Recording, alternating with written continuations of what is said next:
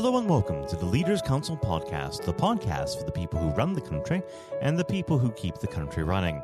You join us on yet another sunny day here in the capital. I'm Matthew O'Neill, and today, as always, we ensure that we have a variety of distinct perspectives on leadership. First, we're joined by Beth Heath, owner and chief executive of Shropshire Festivals, an events company that specialises in staging extraordinary events across Shropshire and beyond. Beth, hello. Good morning. Good morning. Thank you for coming on the program today. Now, normally we'd get straight over to the subject of leadership, but considering the ongoing COVID outbreak, let's start there. How has this affected your organization? We're an events company, so we've been pulled pretty much to a standstill. Usually we'd attract about 90,000 visitors across the summer, and this year we've attracted probably about 8,000 by diversifying into drive-ins, which was an interesting experience from a festival organiser's perspective. But yeah, it's been really hard for myself and many other events companies across the UK. Do you feel that this is going to have a permanent effect on your organisation? Yeah, massively. We've made 2 members of staff redundant as a direct result of the loss of income from this year's festivals.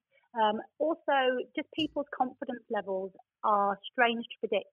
You know, we're used to being able to cram 30,000 people into a big open space and outdoor spaces, but running the drive-ins was so interesting because people's confidence levels were just changed, even though they're in their safe bubbles.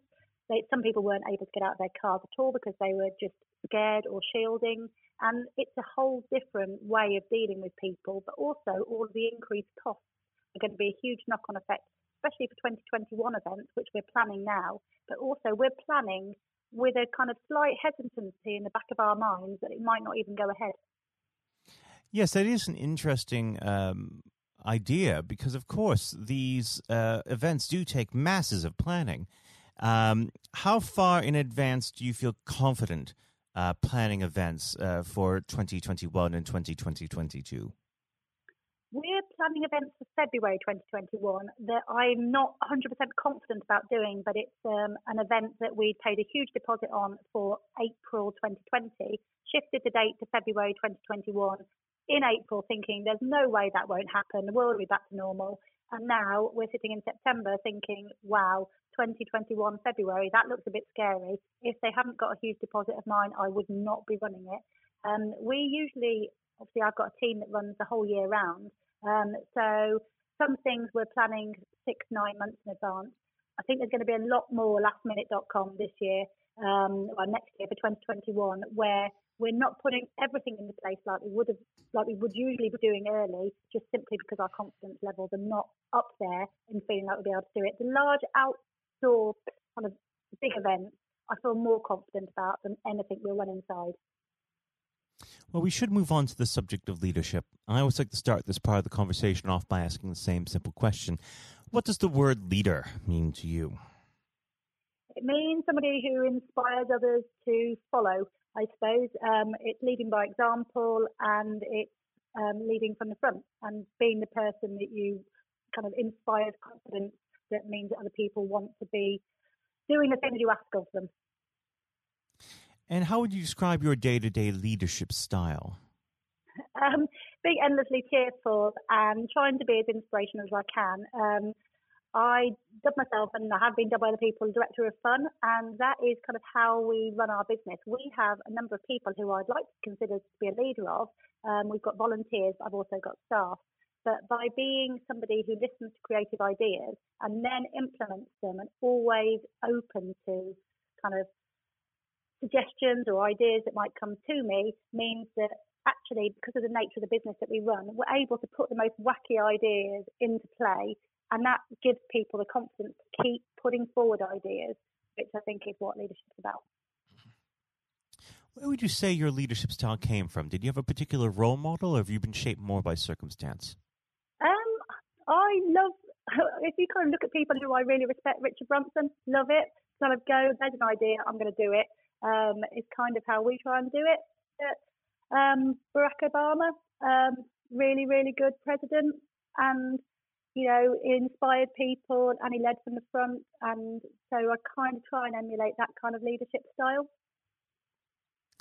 Now, of course, every leader has to deal with conflict. It is a difficult subject to tackle, but do you have a particular method for the resolution of conflict? Yeah, it's my most hated thing that we ever have to do. I have learned over time, take a deep breath and actually tackle it head on. It's always best to, if it is a situation where a customer's upset, and I will always apologise and take the blame for it. If it's myself or one of my team has done it, I will always be the one to hold my hand up and back up my team 1,000,000,000%. If one of my team I have a problem with within the team, then it is taking them alone or going for a walk is a really good way of dealing with conflict, because you're both more able to talk freely because you're not looking at each other. And sometimes I've been able to come to the bottom of a problem by the fact that we're actually able to walk and chat in a less formal situation where people feel like they're more able to be open. And what is the reason why you got into the events business in the first place? I just didn't want to be someone who sat in an office 24/7 doing the same old. I wanted to be able to do whatever I wanted. And so I like parties. I like bringing large amounts of people together. I'm really passionate about local food and drink. And so it just seemed like the ideal thing for me to do. I went and did agriculture with marketing at university, and just on the pure fact, both my parents are doctors, I knew I didn't want to sit in an office every day. And there's no other industry that I could see where you could actually get an idea, decide you want to do it, and then carry it out all within 6 months. That is an interesting concept to think of, that you do have that almost instant satisfaction of being able to see your work right in front of you. Do you feel that a lot of young people entering the workplace today are put off because they don't have that sense of instant gratification?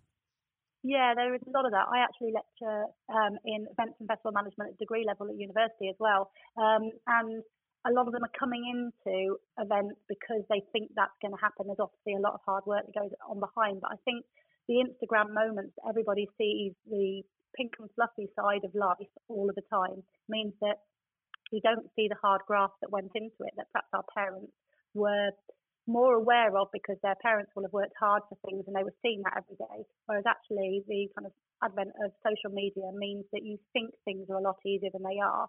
And so perhaps more people are going into events thinking it's all high heels and champagne, whereas often we're in muddy fields in the rain.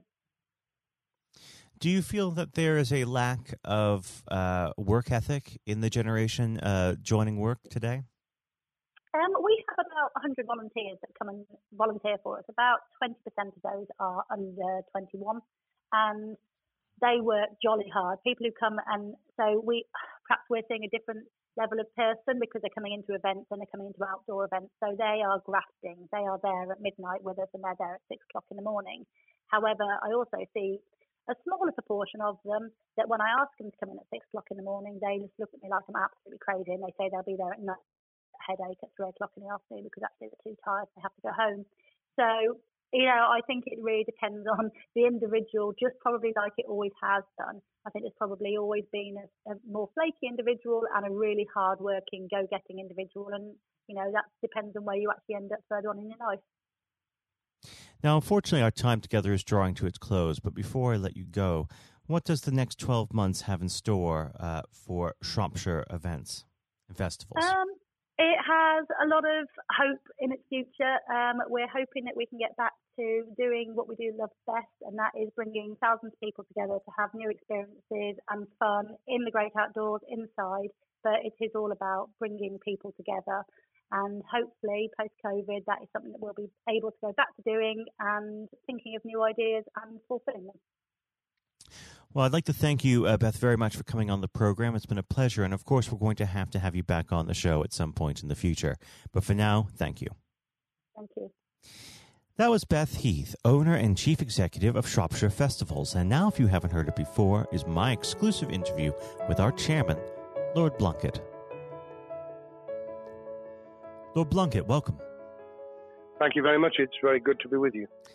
Well, of course, nothing is being said at the moment other than COVID-19, which we must touch on.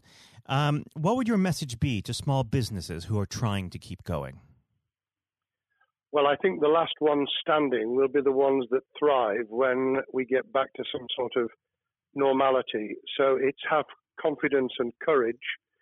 Obviously, take advantage as far as you can of the government help. I think that Rishi Sunak, the Chancellor, has gone about as far as you could have expected. Mm-hmm.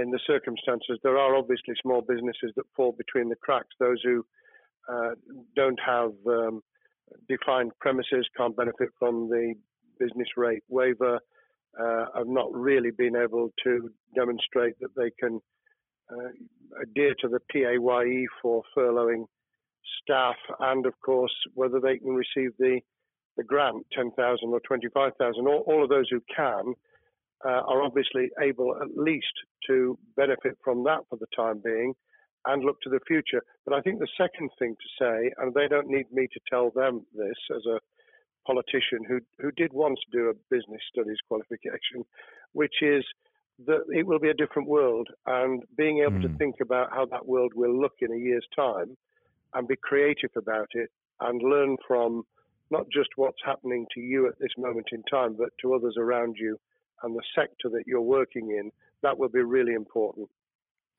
Do you feel that the long-term effects of the COVID-19 outbreak will in some ways be positive for British industry? Well, only in the sense that people are having to be creative, they're having to adjust and innovate. Therefore, they're thinking about more productive, if you like, greater productivity ways of delivering the same service or delivering the same products. And in that sense, I think we'll have temporarily at least very much higher unemployment than we've become used to, but we'll probably have a burst of productivity, which will help with the recovery. Whether it will help with the inequity of the way in which our economy is imbalanced, both between services and productivity and the production of goods and services, I'm not sure. What we will need to try and do is to ensure that the geographic imbalance that exists is, as far as humanly possible, is dealt with by both the entrepreneurship and innovation from the bottom up and targeted government help, which will still be needed. And we are now in the throes of the kind of borrowing that we saw back in 2008 to save the banking and economic system. We're having to do that to save the whole of our productive business and commerce, and I think that will have to be sustained for some time. Do you feel that people will take a second look at global supply chains in the wake of this outbreak?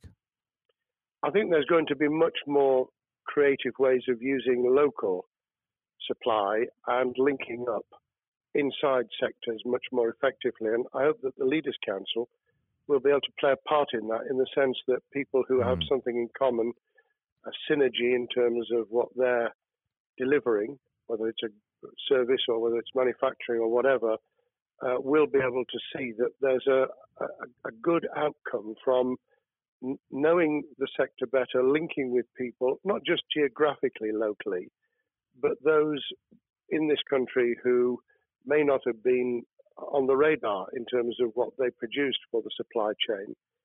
And, of course, ensuring, because there's quite a lot of fraud going on as we speak with people getting into cyber attacks, that they'll also take account of going into the cyber security side effectively as well. The more we are online, the more people who are working from home, the more vulnerable those businesses and their supply chain become. And that's something to think about as well. How important is strong leadership at the moment? Well, I actually think that it's brought to the fore leadership in a whole range of areas, from obviously government itself, and there's been ups and downs with the Prime Minister's severe illness, but all the way through the public and private sector, people have, to use the jargon, stepped up, and they've shown local, regional, national level the kind of leadership that Britain historically was very good at. Regrettably, we've not seen the same on the international scene for all kinds of reasons, but maybe we will in future. So I think out of this will come experience of people who have seen an opportunity to do good, as well as seen an opportunity to provide a good a service or goods, including, for instance, shortages for the health and social care system, the food chain, and the like. But also, I think, in terms of seeing the synergy between the private and the voluntary sector and using people's commitment to each other in a very positive way. I'm not sentimental about this. Things will revert. Mm-hmm. But actually, I think there's a kind of moment of moral judgment of people feeling that they've got a role to play outside the immediate survival that they're engaged in. And if we can hang on to a little bit of that social responsibility, that will be a very positive outcome. Absolutely. Now, what's your broad view of how the government is responding to this? Are you broadly supportive of their measures? Well, it may surprise people to hear that I have been very supportive. Of course, there's been legitimate criticisms about the speed of response on protective equipment and on issues relating to testing. But my own view is very similar to the challenge that was made to the Prime Minister of Italy when people said, why didn't you close Italy down faster? And he said, a fortnight before we did it, I would have been considered to be a madman and nobody would have agreed to do it if I'd tried to move too quickly. And I think that's something that we need to reflect on here in the UK. We may have seen the signals elsewhere across the world and taken them more seriously at the time. Hindsight is a wonderful thing, but as someone who's had his life in the opposite political party to the present government, I think that with some hiccups and mistakes, they've not done a bad job in what has been incredibly difficult circumstances. And you're absolutely right. In a liberal democracy that we live in, it's very difficult for people to swallow orders given to them from government. Well, the UK and the US, and to some extent the Scandinavian countries, have a very different history and therefore interest in maintaining the freedom to decide and the persuasion and consent that's required. Those countries that have experienced one way or another totalitarianism over the last century have a slightly different way of coming at this. I don't want to exaggerate it, but I think that that's why getting the balance right of getting people to go along with what you want them to do in their interests as well as the nation as a whole is a sensible, proportional balance. And I think we now need to adjust to the coming out of the crisis gradually, readjusting to recovery in the same way. Now, something you've mentioned recently on this balance is the police overreach in the enforcement of the COVID-19 structures that have been put in place. What have they done right, and where have they gone too far? Well, I think that they were interpreting what was not necessarily as clear advice as it might have been for all kinds of reasons, because people were feeling their way. I think what's come out of it has been a demonstration by local police services in some parts of the country that they could get people to do what was needed without the heavy hand of drones overhead or people being told that they shouldn't be walking in the street, because this was all about self-isolation, not incarceration. It was about getting people not to pass the infection on to each other and therefore to provide distance rather than to make our lives a misery. Those police services that adopted that policing by consent and chivying people along did really well. Those who went over the top, I think, soon got a very substantial pushback. And one of the strengths of our democracy is that you could have that debate. People could say, I'm terribly sorry, we think the police force in our area has gone over the top. And that in itself is a constraint and a readjustment. That's another strength of living in a country where you can have opinions and express them without actually being thought to be a fool. Now, of course, the government has faced criticism that they were slow to react, and Boris Johnson wasn't present at the early COVID-19 COBRA meetings. Now, Number 10 has claimed that this is normal practice. The health secretary often chairs COBRA meetings related to health. Does this tally with your experience as a Secretary of State, or would you have expected the PM to be more hands-on during the initial stages? I think different prime ministers do have a very different style. And Boris's style, which I think will now be considerably adjusted, was very swashbuckling. In some senses, delegating is a good thing, as every leader of every business or public service knows. Those who try to pull too much into themselves end up with a massive bottleneck, great failure of trust, and the inability of people to show what they're worth and to demonstrate their capability.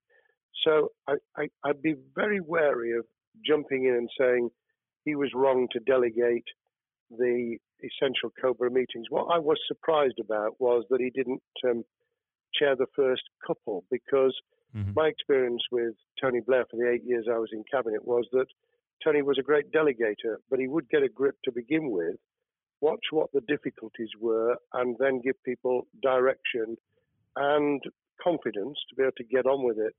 So looking back, I think Boris himself probably thinks, God, I wish I'd spotted the signals from elsewhere in the world more rapidly, and I'd just been there. However, this also raises another issue. All of us in positions of leadership need good teams around us. I think after this is over, he will be assessing those who really did step up and those who demonstrated their inadequacy. I think we'll probably end up in a year's time with a much stronger cabinet than we have today. Well, absolutely. And of course, we've seen a significant drop in the visibility of certain special advisors like Dominic Cummings during this entire period. So it'd be interesting to see how that pans out. It's certainly readjusted the role of those behind the scenes with those who should be taking the decisions, having received advice. Obviously, there's been a complete transformation in the profile of experts, if I might use that term, who'd previously been denigrated. Scientists, medics, people with behavioral science understanding. My only criticism was, were we getting wide enough advice? Were we narrowing it too much to a couple of key centres in London? But that's because I've always been adverse to everything being London-centric. I think there's great expertise, wisdom, experience out in the sticks, and we should use it. Rightly so. Now, was pandemic planning part of your time as a minister, particularly perhaps when you were Home Secretary? Well, it was, but it was on the back of risk arising out of counter-terrorism measures. Right. I was the Home Secretary for 3 months when the attack took place in September 2001 on the World Trade Center and beyond. We did an enormous amount of scenario planning, both desktop and real. On the back of that, it was very heavily orientated to future developing terrorism risk. I certainly got involved with talking about pandemics. I remember being at a seminar in Edinburgh where the university there had done a lot of work itself on the issue of pandemics. And of course, we saw SARS and other things emerging. I think people have criticised the government for not picking up the report from 2015, 5 years ago. I think that what happens is human nature kicks in. You deal with what you're immediately faced with. You can sponsor reports, and this is true of business planning, of course, as well, and scenario planning for what business continuity will look like, recovery plans for business, what will happen if there's a cyber attack, what happens if there's an energy shutdown. These kind of things you can look at, but you're immediately turning your eyes to what's in front of you. And had we picked up a bit more on the danger from Ebola and SARS and what have you in the past, then we might have said, what if something hits us in the developed nations? that we don't have a vaccine for, that we can't immediately whisk up protective materials or equipment, or for that matter, medicines that help with recovery, all of which we now see are a danger. I think this will make an enormous difference to the planning for the years ahead. I hope it will be widened so that we don't just look at what's happened, because very rarely do you see something exactly repeat itself. Some of the circumstances will be, but others won't. So that's why I've put emphasis in what I talk about on looking at the other virus, the cyber attack scenario, which could be just as dangerous in a world of just-in-time provision. One of the miracles of the modern developed world, except for the very poor, has been the distribution of food. A lot of it on computerized, technologically advanced systems. If that were to come down, we'd be in real trouble. So I think we need to think those sort of scenarios as well. So have a full plan across both sectors, biological warfare, pandemics, and cyber warfare. Yes, and to do so on different levels. I think, again, thinking global but acting local, we need a lot more to think about what would happen if something took shape that actually broke down those national and global chains and how we would cope. And without, obviously, we've got enough fear and anxiety to last a lifetime. Without creating even more anxiety, we can think about those things for the future in a more rational way, I think. Now, aside from the physical threat of the virus, one of the things that people are vastly worried about is the effect on the economy, not just national economy, but also the world economy. Now, it has been said by certain parties, and I'd like to garner your thoughts on this. Is there a danger of the effects of the lockdown being even worse than those of the virus? Were it be prolonged, I fear that balance would tip the other way. It is about proportionality. It is about balance. It's the wisdom of Solomon, really, to get the moment right when you start to move and then to move quickly. There's no doubt whatsoever that we are stocking up, not just on the economic and employment front, which will be devastating enough, but on the health and social well-being front, enormous challenges, and they will need careful handling because there's a lot of people whose lives, for a variety of reasons, are at risk in the future on a scale that we've been dealing with over the immediate handling of the pandemic, concentrating really hard on those affected by COVID-19, those sadly who have died or been seriously incapacitated. That will roll over into the economic, the social, the mental health and cultural well-being of the nation, and that will need all of us to pull together as well. Absolutely. Now, do you believe the government's doing enough for business? I think that the speed of reaction once the scale of the pandemic was clear was very good. I've praised Rishi Sunak for his action. Remember, a chancellor who only just come into office was planning to deliver the budget in the middle of March and has had at least three equivalent budgets since. I think he's handled it very well. Understandably worried now about what we're doing to our economy. The level of borrowing is sustainable because of low interest rates, but it reaches a point, of course, where it tips over so that you can't then do the kind of structural investment requirements that the government were laying out before and in the March budget. And those will have their consequences as well as a planned payback over many years. I think we've learned something over the last few months. We needed to take immediate action. We don't want another round of austerity equivalent from 2010 through to 2019. I don't think the nation, on the back of what's happened and the challenges we have, could take that. and therefore we need a different plan, economic plan, over a much longer period, just as we did from the Second World War all the way through to 2002, when the final American loans were paid off. Now, of course, one thing that's on everyone's lips, how much longer do you believe that the lockdown can go on for? I believe that we need to be substantially back in action as an economy in June.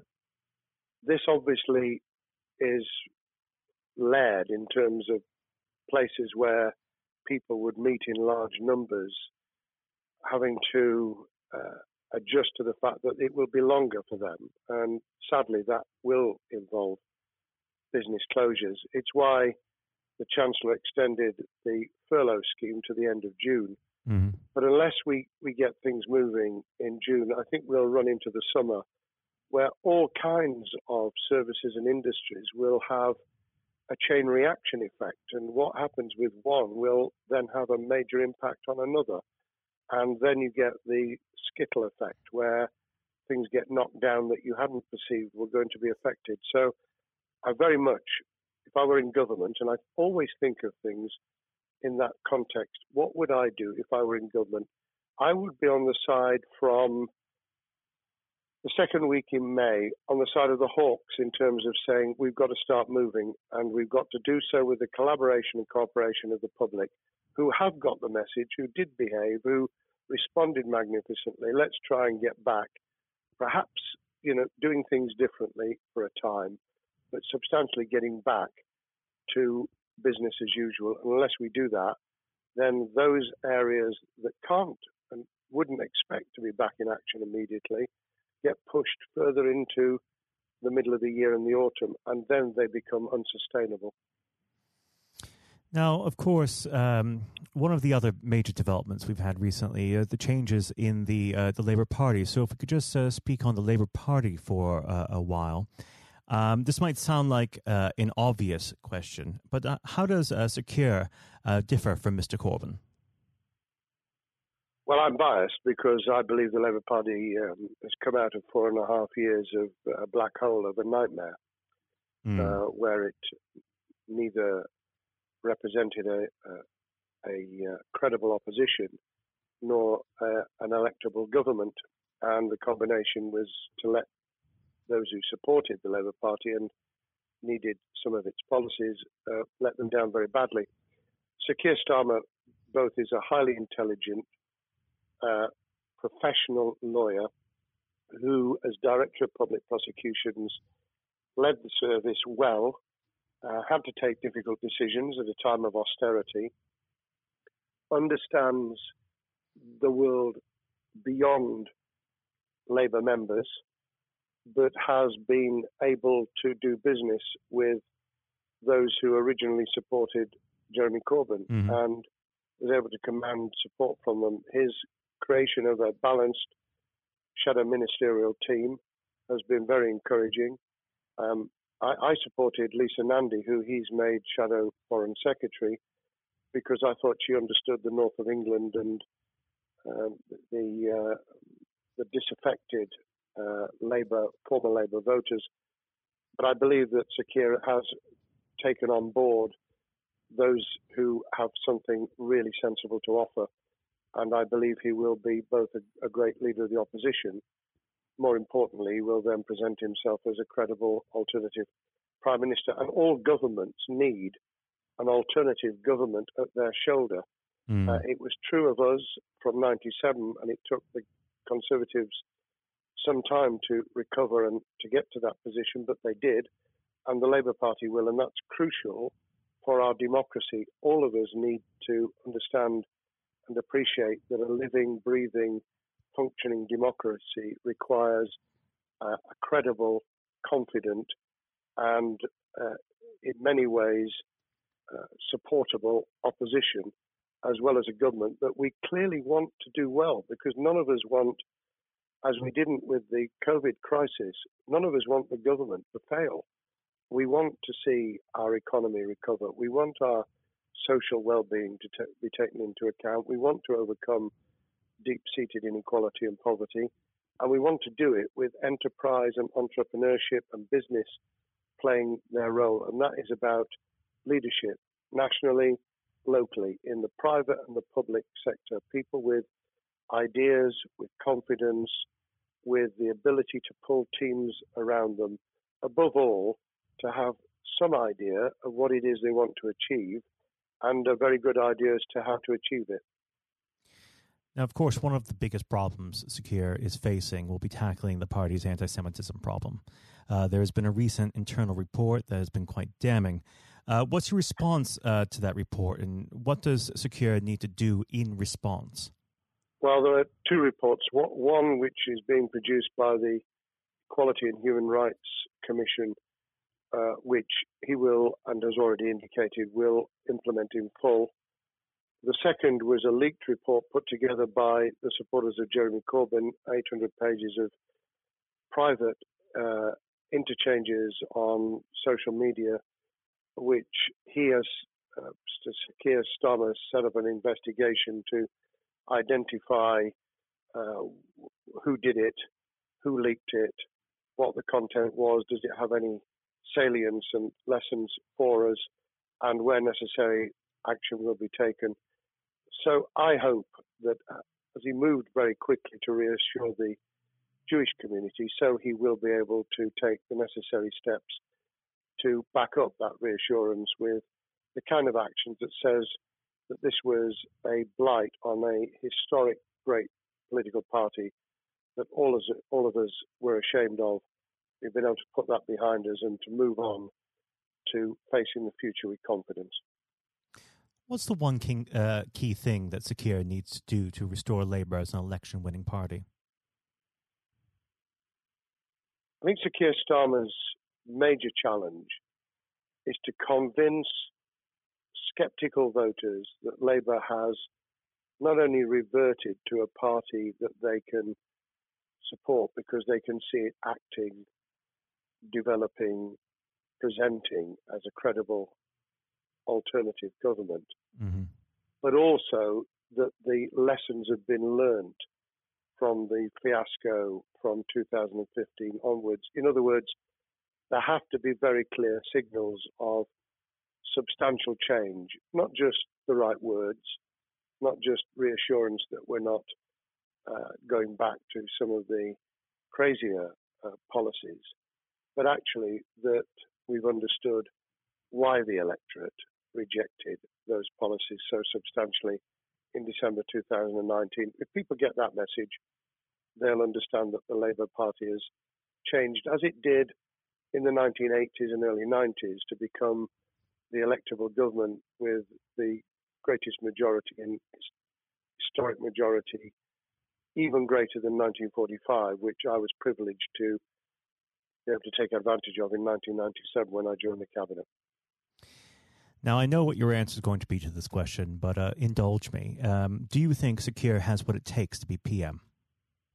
Yes, I do. I think he has the background, he has the experience, he has the professionalism, he has the forensic mindset, and he has the confidence to have put a team around him which will ensure that it will work. And those elements are true of all leaders.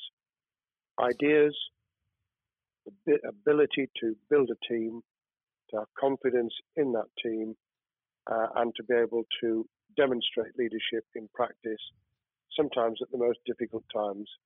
And, the Leaders' Council, those sharing their thoughts with the kind of thing that we're doing now with a podcast, but also joining us in linking up in that network of people who can support and help each other and learn from each other. That is what needs to be done in politics as it needs to be done in business. Thank you very much indeed, Matthew. Well, thank you for coming on the program. It's been an absolute pleasure, and I look forward to speaking with you again. Thank you very much, and good luck to all those listening in what has been a nightmare scenario. Good luck for the future. Have courage, have confidence, and yes, listen to those who know more about business than I ever will. Thank you, Lord Blunkett. Thank you. This has been the Leaders Council podcast. Thank you for celebrating excellence in leadership with us. I have been your host, Matthew O'Neill.